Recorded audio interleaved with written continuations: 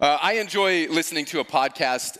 It's an economics podcast called Freakonomics Radio, and it addresses issues in our culture and in our lives from kind of an economic perspective. And every once in a while, there's an episode on marriage or love. It's always a little cold to listen to a podcast about marriage from an economic standpoint, because it sounds very kind of transactional when you think about marriage just in economic terms. But recently, they replayed an episode that was entitled, "Why Did You Marry That Person?"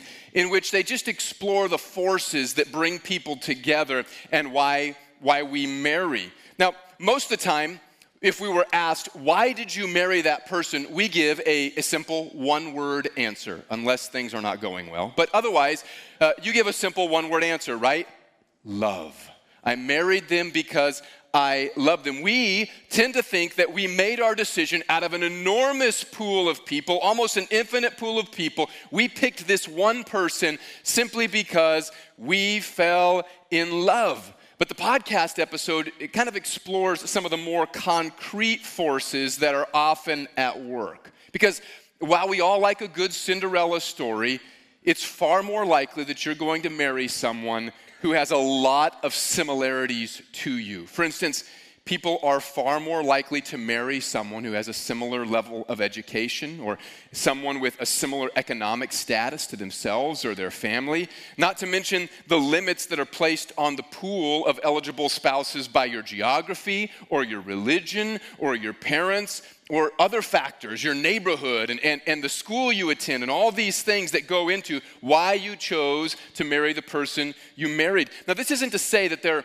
aren't exceptions to the rules, but that there are a lot of forces at work in deciding on a spouse other than just, I fell in love and romance.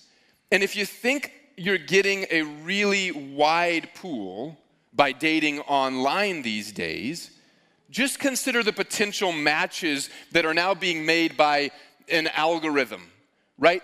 A math formula is limiting the people it's showing you. So in reality, you're not deciding from everyone.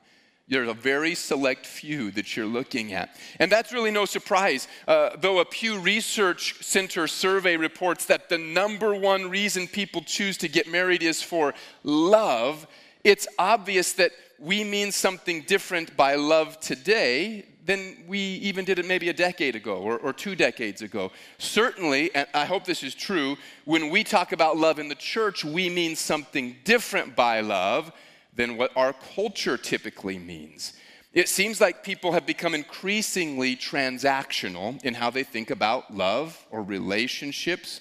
And it's true that we were always able to write down a list of characteristics that we wanted in a spouse, but now with online dating sites, you can pare down who you consider based on very specific desires, including their appearance, how tall they are, their income, their interests, their education. Listen, I learned this week. There is a dating site called Bristle for people who like men with beards, right? If you only like men with beards, this is the dating site for you. You can pare things down so specifically. Now, that's not all bad. It's not bad to pare down who you're interested in. We should have standards for who we marry, but it would seem to add to the idea that you can find someone who fits you perfectly, that you will find your soulmate. Now, I hate to burst your bubble today, but your soulmate doesn't exist. Your soulmate just doesn't exist.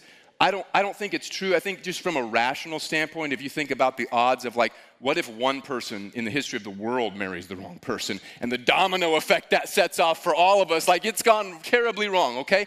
But not only like the kind of weird rational ideas you can play with it, but I think just from a biblical standpoint, the idea of a soulmate is pretty faulty. There isn't one other person who can perfectly fulfill you and complement you for eternity.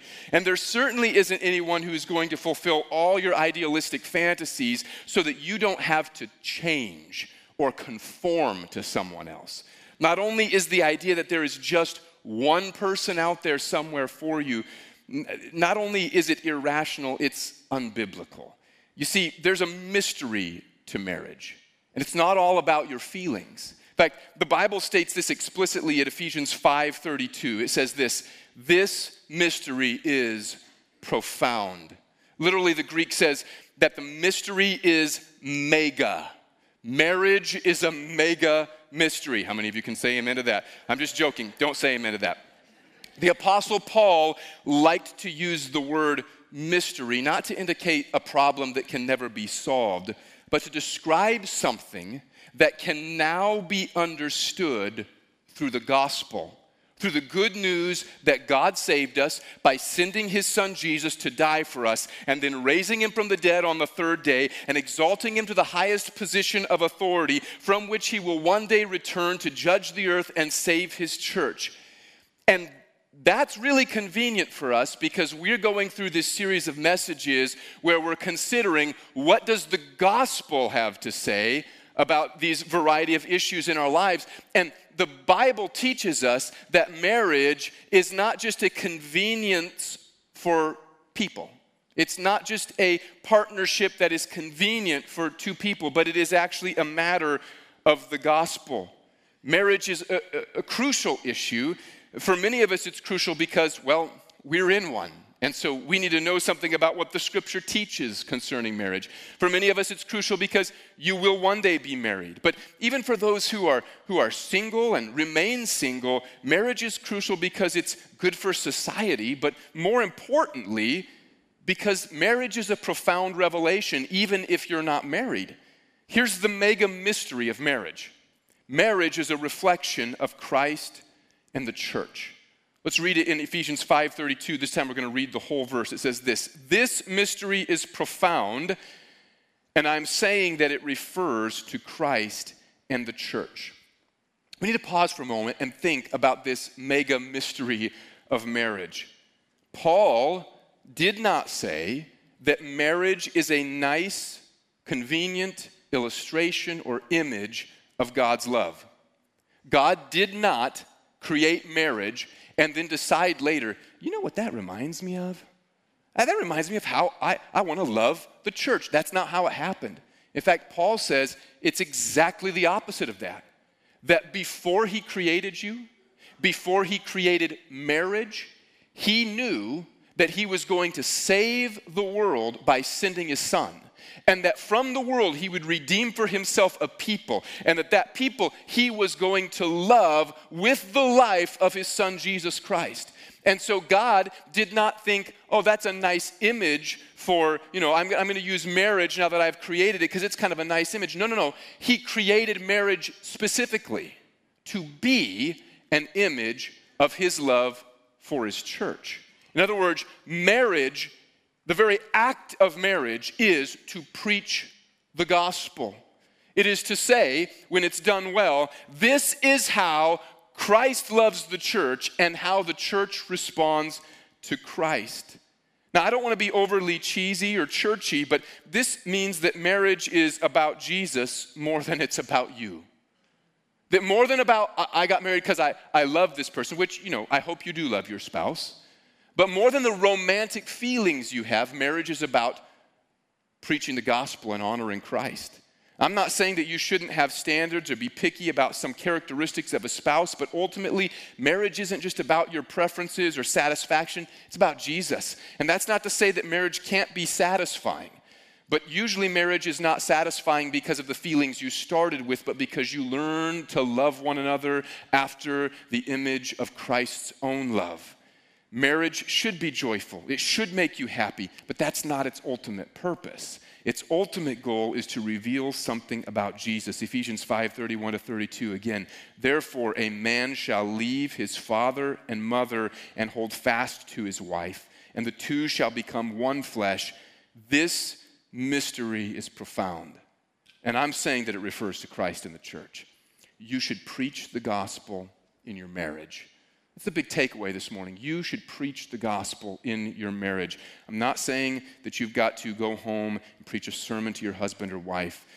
Let's talk about what I mean. Let's go back and see how this looks. It starts in Ephesians 5:21. It says this, submitting to one another. Paul's talking to the whole church here in Ephesus. He says to them, submit to one another out of reverence for Christ. This was an application of the gospel Paul made to the whole Ephesian church. We're to love one another, to defer to each other, to put each other first, to forgive each other, to bear with one another in love, to be gentle, to be slow to anger, to serve each other. All of these are part of what Paul has already addressed in Ephesians about what it looks like to love and therefore to submit to one another in love. And this submission applies not only to the church wholly, but it applies in marriage as well. In marriage, we submit to one another, wife to husband and husband to wife. In other words, there's a mutual submission in marriage. But mutual does not mean exactly the same. The way that the wife submits and the way that the husband submits differs. And that's where Paul begins to unpack how you preach the gospel in your marriage. And before we get into the details, I want to say that because the Bible gives commands to husbands and gives commands to wives, it doesn't mean that every marriage is the same. As if it gives enough of the specific day-to-day details that says, here's how everybody's supposed to organize their lives and every marriage should be cookie cutter. The verses that we're going to study today, they don't define specific activities and roles. They don't say, wives do the dishes on Mondays, Wednesdays, and Fridays, husbands Tuesdays, Thursdays, and Saturdays, alternate Sundays, but don't do them together. That never ends well, okay? That's not what it says. It doesn't tell you the specifics of how to organize the dishes in the cabinets or where to go on vacation or how many kids you're supposed to have or how often you're supposed to be intimate. It doesn't address those things because every marriage is going to be different. Every marriage is going to be different in a million little ways. The point is that in all these decisions, you adopt the attitude and posture toward one another that's represented by Christ's love for the church and the church's submission to Christ so that your marriage preaches the gospel to one another and to the world. No matter who's doing the dishes or taking out the trash, your marriage is preaching the gospel. And so let's begin. Paul begins in Ephesians chapter 5, verses 22 to 24. He says to wives, you should submit to your husbands. He says, wives, submit to your own husbands as to the Lord, for the husband is the head of the wife, even as Christ is the head of the church, his body, and is himself its Savior. Now, as the church submits to Christ, so also wives should submit in everything to their own husbands. We saw that in Ephesians 5:21, Paul talks about mutual submission, the whole body of Christ submitting to one another. And so this also happens between husband and wife, but Paul applies that mutual submission in differing ways to the husband and to the wife. He states explicitly that wives should submit to their husbands, but does not and will not state the same thing explicitly about husbands submitting to their wives.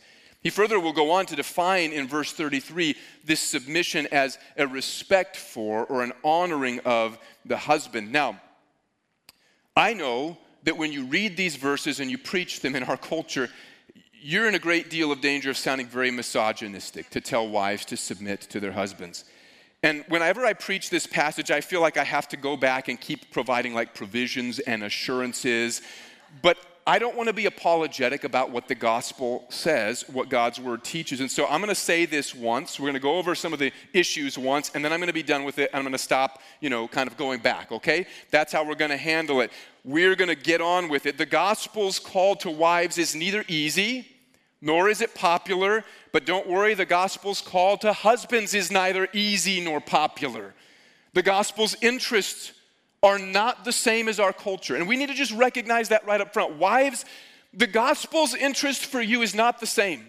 The gospel teaches neither wife nor husband to say, this is about me, I need to be number one, I need to be the head, I need to be the status maker, I need to do all this stuff. It doesn't teach us to do that. That's not the gospel's concern, really, for anyone in any circumstance. And so it's hardly surprising that the gospel offends us when it comes to cultural values regarding the relationships between men and women. We should live out the gospel in our culture. We should not seek to conform the gospel to our culture. And talking about culture, this brings up one of the possible solutions to this difficulty that sometimes people raise of telling wives to submit to their husbands. Couldn't it be that Paul was just speaking to the cultural conditions of the time, and since we have a different understanding today of equality within marriage, that perhaps wives, it's not a big deal anymore. They don't need to submit. Oh, it's true that the Bible does address cultural issues of the times, specific issues that were problems in the first century when the original hearers lived, and these need to be interpreted and applied in our culture. And undoubtedly, Paul had some specific cultural ideas about marriage in mind, perhaps even some of the inconsistencies and injustices he saw in marriage at the time. However, Paul ties his commands about marriage not to what is culturally convenient. He ties the commands to the gospel itself. And the gospel hasn't changed. He didn't say, wives, submit to your husbands as is normal in culture, but as the church submits to Christ, so also wives should submit in everything to their husbands. Hopefully, the church has not stopped submitting to Christ. And so if this is the image, then that would mean that, well, wives are still called on by the gospel to submit to husbands. Before we move on to talk about what this submission looks like, we need to make one more important observation. I think this is a critical one.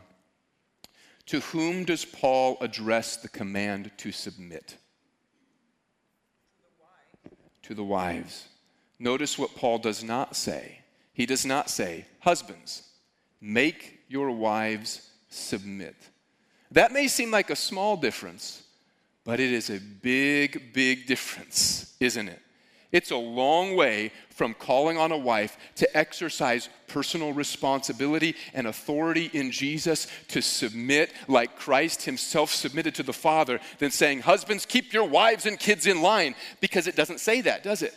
There's a big difference between the two. In fact, there's such a big difference that this was a common way of writing in the first century and even before. That people, philosophers and others, would write what was called a household code. And they would instruct specifically husbands, the head of the household, how they were to organize their house. And it didn't address women.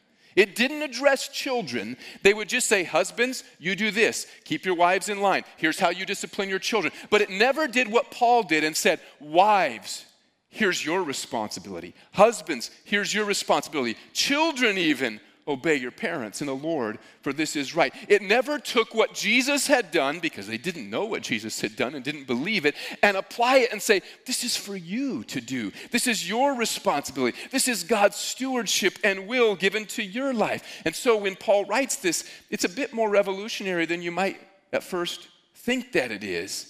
Paul addresses women directly. He recognizes their inherent value in the Lord and their responsibility and stewardship in the gospel. And the second reason this is notable is because Paul, again, does not tell husbands to make wives submit. And that's an important distinction. Having said all that, what does it mean to submit? Submission implies deference to another, especially deference to someone else's leadership. Now, Paul, notice he doesn't say that wives can't lead in some things, or that they won't be better at anything, or that their husbands have to be in control of everything, or that their place is in the kitchen. Paul does not say anything like that. He simply says that they are to submit to their husbands, and it is their responsibility and stewardship before the Lord to do that. And it's not their husband's responsibility to make them submit. And in a moment, we'll see that Paul instructs husbands to preach the gospel in marriage by giving up their lives for their wives as Christ did. And that's important to keep in mind, that context, because that's an enormous responsibility. And big responsibilities need some level of authority. Imagine that you're given a leadership position at your job. They give you, a promotion, and they give you a new title. You're now the big kahuna or something like that. And they give you this big new title and responsibility. They say, you are going to now be held responsible for the company's success, and your job depends on it. However, you won't be able to hire anyone. You won't be able to fire anyone. You can't restructure anything. You can't change the budget. Basically, your hands are tied. You can't do anything. But you're responsible for it. Have fun. Would you take that job? No, that'd be dumb, wouldn't it? Now think about what God tells husbands they have to do. He says, you need to lay down your life for your wife. Who would be crazy enough to take that job if there wasn't some authority to come with it. But notice from whom that authority comes. Wives, notice from whom that authority comes. Does Paul say to husbands, you got to take that authority that's yours in Jesus? Hey, he doesn't say that, does he? He says, wives, give that authority. That's what submission is in the end, isn't it?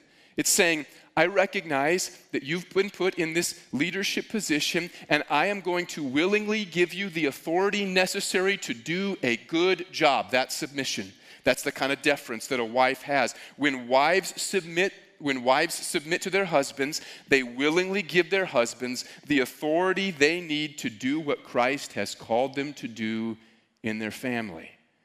And without that submission, families can be wrecked and can be ruined. I mean, they can be ruined by husbands who refuse to take up that responsibility as well, but they can also be ruined by wives who refuse to give the authority necessary to carry the load that God has put on the shoulders of a husband. So wives should do this as the church submits to Christ. That's how he calls them to submit to their husbands. The church trusts and obeys Christ. And that trust for your husband means that you honor his decisions. It doesn't mean that you can't disagree. It doesn't mean that you can't have your own opinion, but that you submit your opinion out of respect for the responsibility God has given him. It doesn't mean you can't have an argument. That's not what Paul said. It doesn't mean you can't say, I think you're wrong. You can say that, but it just means that you submit out of deference for what Jesus has done, even when you think your husband is not being the wisest. It means that you want to pull with him and for him and not against him. It means that you get on the same page, might be another way to put it, as your husband. What if his directions and his decisions and his leadership are things that you don't like? Tell him, talk to him, and let him know. But do it in a manner that also means, and that he knows, that you're going to love and support and honor him, even in disagreement. Paul did not say, never disagree with your husband. He said that even in disagreement, you can submit. Unless it's sinful, the Bible says you should submit. It doesn't ask you to submit to things that are sinful. It doesn't say, if your husband's planning to go rob a bank, submit. Let's be reasonable. We understand what the Bible says and that the command to love Christ is first. But unless it's sinful, the Bible says to take up this attitude of Christ. What if he's wrong about a decision or makes a mistake? Well, you can still honor someone who is imperfect, can't you? He will sometimes be wrong. He will make mistakes, but submission includes forgiveness. And that's something that wives need to offer their husbands, is forgiveness. Because if you don't offer forgiveness to your husband, what happens is bitterness builds up, and rather than pulling with him and for him, you start pulling against him. And that doesn't look very much like Christ's love for the church or the church's response to Christ. Now, I want to make one caveat. This is not living with abuse.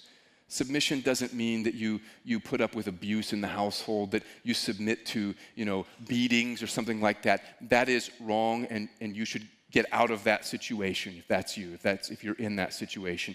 Paul is not giving such a blanket statement that means that no matter what happens, no matter how sinful, you just submit to what's happening in your household.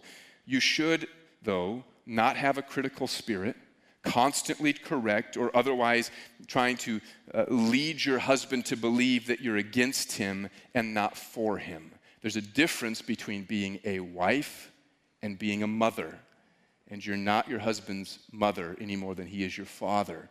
And so you have to learn, how do we work together and pull in the same direction? And when you submit by respecting and honoring and deferring, what you're doing as a wife is not saying, I'm a lesser person, I'm not as valuable, I don't have skills. You're not saying those things. What you're doing is you are preaching the gospel. Let me ask you, when Christ became a servant, was he saying, I'm not God? I couldn't just wipe you all out in an instant if I wanted to. I could call for a legion of angels if I wanted and have this little problem taken care of. He wasn't admitting that he was less than us. He was saying, God has given me an authority, but I'm going to use that authority to serve. Is the submission of the wife any different? No, it's not. In fact, it is the same thing. It is saying, I understand the authority God has given me as a woman of God, and I choose to use that authority to honor and reflect Christ in my marriage so that God is glorified and so that my husband is honored. And when I honor him, I'm honoring Christ. And when I honor Christ, I preach the gospel to my husband and to the world. When you submit by respecting and honoring and deferring, you preach the gospel. You take up the attitude of Christ. You're not submitting because you're less valuable. And even if your husband is not a believer, you should submit because you are still preaching the gospel to him. 1 Peter 3:1-2 says, likewise, wives, be subject to your own husbands, so that even if some do not obey the word, they may be won without a word by the conduct of their wives when they see your respectful and pure conduct. When you submit to your husband, you ensure that the family continues strong and the gospel is not reviled. Titus 2:3-5. Older women likewise are to be reverent in behavior, not slanderers or slaves to much wine. They are to teach what is good, and so train young women to love their husbands and children, to be self-controlled, pure, working at home, kind and submissive to their own husbands, that the word of God may not be reviled. Submission then from wife to husband should not be seen as something demeaning. It should be seen as preaching because it helps hold families together. It represents Jesus to the husband, and it represents Christ to the world. Wives, you should submit to your husbands. And now, Paul gets to the husband's responsibility. He says in Ephesians 5:25-32, husbands, love your wives as Christ loved the church and gave himself up for her. Notice, this is not transactional. We think that relationships are transactional now. They were just as much transactional then. Husbands were instructed not to love their wives, but how to organize and how to get the most out of their households so they could be respected in the community. That's how they were instructed in these household codes. Notice how different Paul's call is to Christian men. He says, love your wives as Christ loved the church. Not try to manipulate the situation to get as much out of her as you can, but give yourself up. He gave himself up for her, that he might sanctify her, having cleansed her by the washing of water with the word, so that he might present the church to himself in splendor, without spot or wrinkle or any such thing, that she might be holy and without blemish. In the same way, husbands should love their wives as their own bodies. He who loves his wife loves himself. For no one ever hated his own flesh, but nourishes and cherishes it, just as Christ does the church, because we are members of his body. Therefore, a man shall leave his father and mother and hold fast to his wife, and the two shall become one flesh. This mystery is profound, and I am saying that it refers to Christ and the church.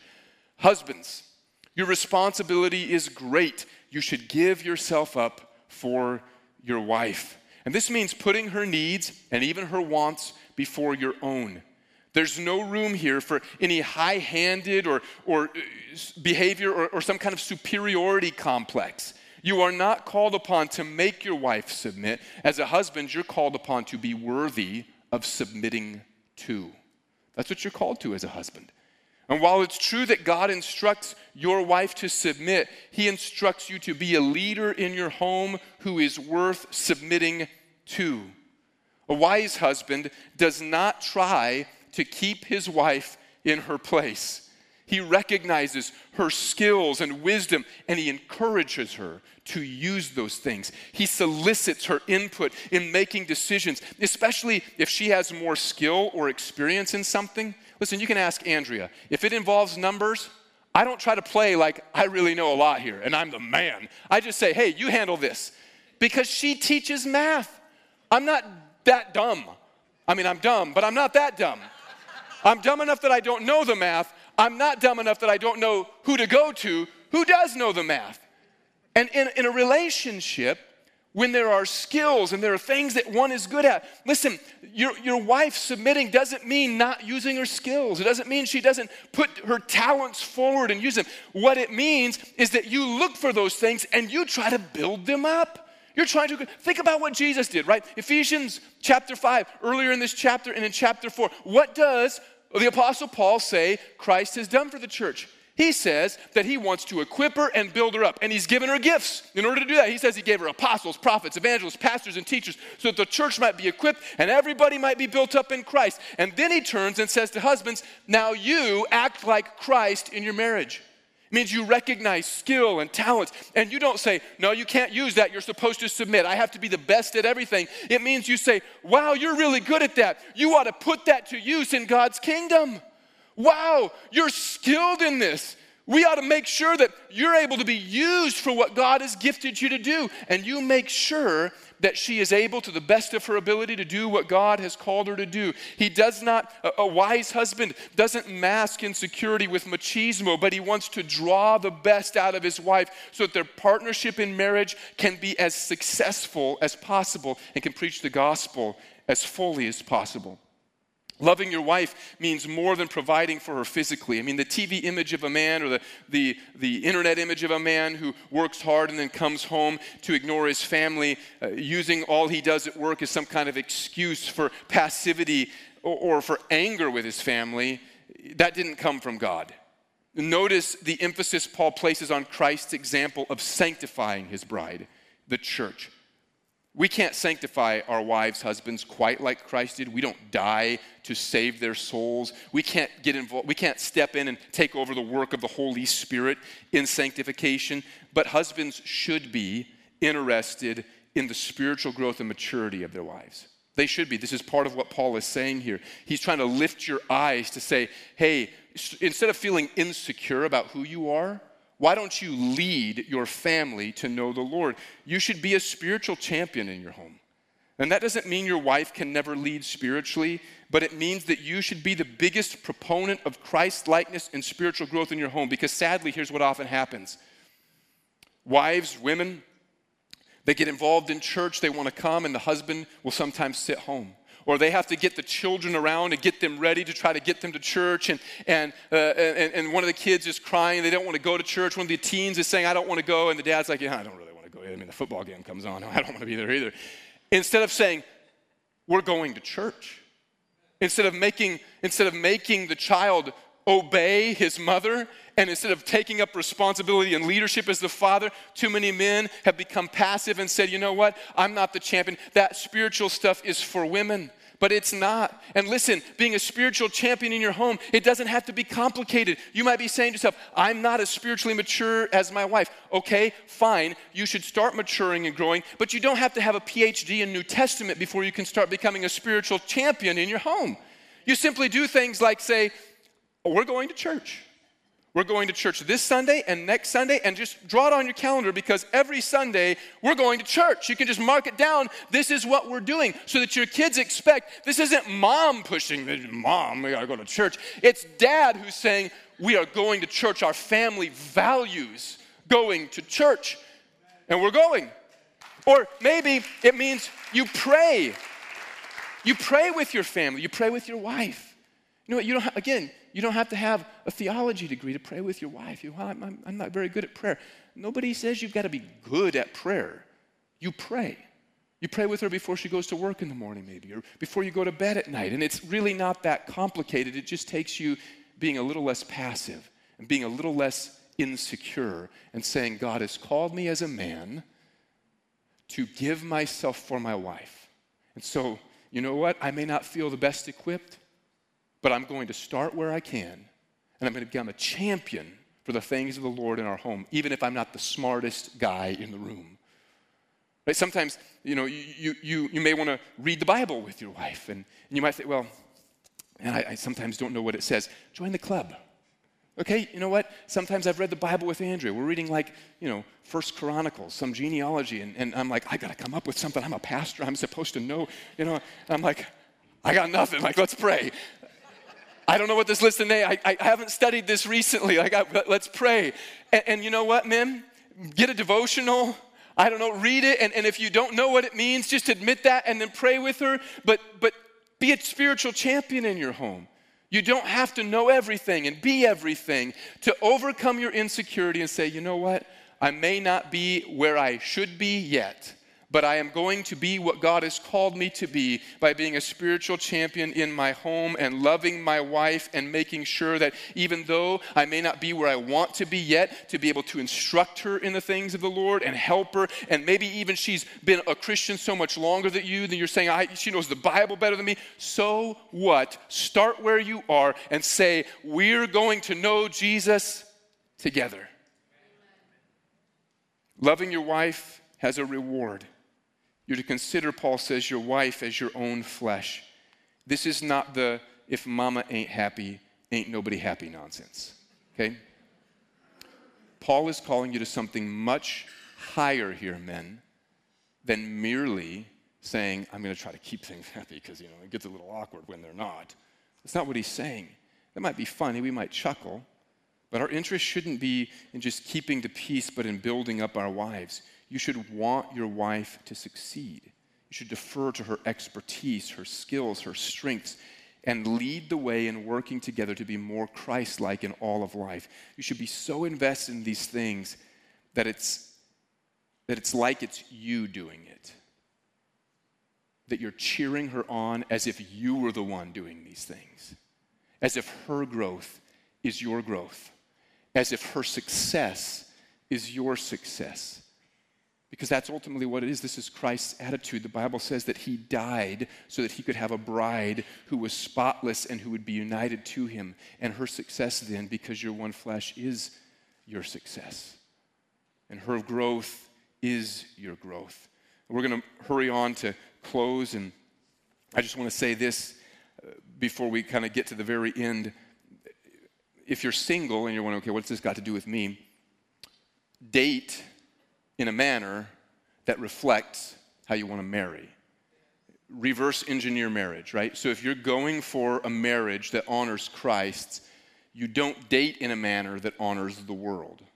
If you're saying, we want a relationship that's pure and spotless and preaches the gospel, you do not get there by saying, well, we're going to be in a relationship that's, a little bit lusty and a little bit impure, and we're going to sleep together, and we're going to live together, and we're going to do these things that we know the Lord doesn't want us to do, but eventually we're going to get to a good marriage. Well, by God's grace, if you repent, you might, but that's not the way that you should probably think about going about dating.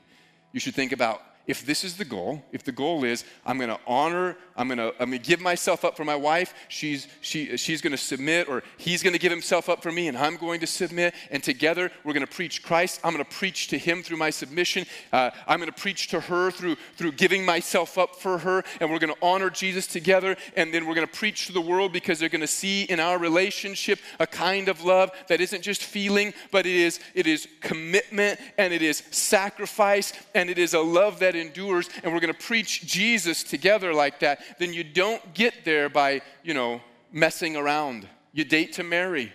You consider, is this person, am I going to be equally yoked? Is this person going to fit and help me to grow in Christ? And then you move forward in a manner that honors Jesus in your relationship. And this is all summarized in the last verse of our passage, all that Paul has said to husbands and wives. In Ephesians 5:33, he says this, let each one of you love his wife as himself, and let the wife see that she respects her husband.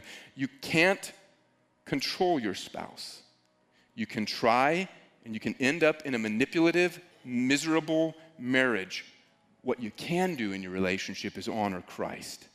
Wives can submit in a manner that honors Jesus, regardless of their husband's flaws and mistakes. Husbands, you can give yourself up for your wife, even when it's difficult, even if she's difficult. And these things aren't controlling, they're not transactional. This is what real love is. Marriage is an imitation of Christ's love for the church, and so we're going to need some help in that. We need the Holy Spirit. Thankfully, Ephesians 5:18 teaches us this, do not be drunk with wine, for that's debauchery, but be filled with the Spirit. The Spirit of God is available to help us to be the husbands and wives that we want to be, that we should be. I'm going to ask you to bow your heads for just a moment. If you don't have a relationship with God through Jesus, we've been talking about marriage this morning, and perhaps you're wondering, well, what's that got to do with having a relationship with Jesus? And what we've just read today says that it has everything to do with a relationship with Jesus. The Bible says that God loved you to this extent that while you were still a sinner, when you didn't deserve it, God sent his son Jesus to die for your sin. He paid the penalty for your sin. Because you had been separated from God, because you had rebelled against him, God met your need by sending his son Jesus. And now he wants to have a relationship with you. And that relationship comes like this. Jesus gave himself up for you, and you submit yourself to Jesus by putting your faith, your trust in him. Maybe you've come today and you've prayed a prayer. Maybe you haven't. Maybe you've been going through difficulty in your life and you've sensed God drawing you, but you're wondering what that means. What it means is a relationship with God in which you understand His love for you and you begin to submit your life to Him by trusting Him. And that begins by saying, Jesus, I trust that you died for me and I believe that God raised you from the dead. And I want to give my life to you today. And if that's you, you don't have a relationship with God through Jesus, and you want to begin that this morning, I'm going to ask you to do this very quickly. Would you just lift up your hand? Is there anybody like that? You don't have that relationship with God through Jesus, that personal relationship, and you want to begin that? Thank you. This isn't about you being good enough or anything of that nature. It's about what Christ has done for you. I'm going to pray.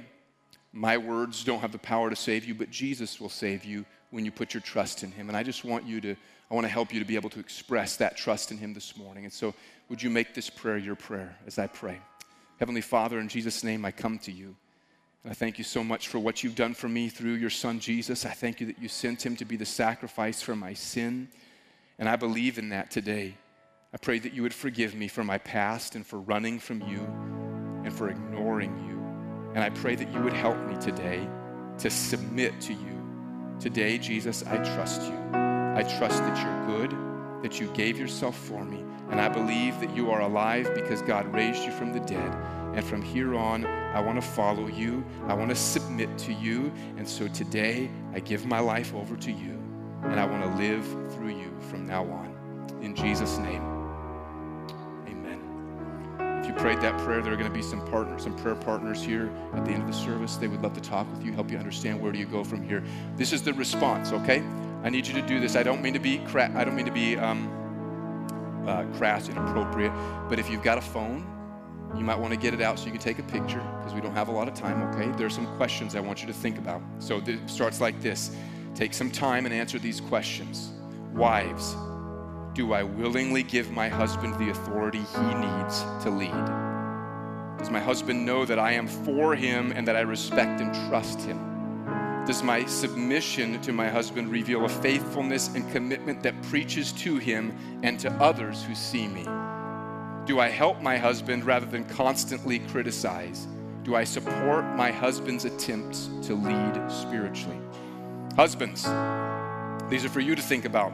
Am I actively leading spiritually, or have I been passive? Am I a champion for Christ-likeness and walking in the Spirit even in my weakness? Does my wife know that I want what's best for her and will give up myself to make that happen? Do I use authority to serve my wife? Am I insecure and upset when my wife doesn't act in what I think is a submissive manner? Or do I continue to give up myself for her even when it's not easy?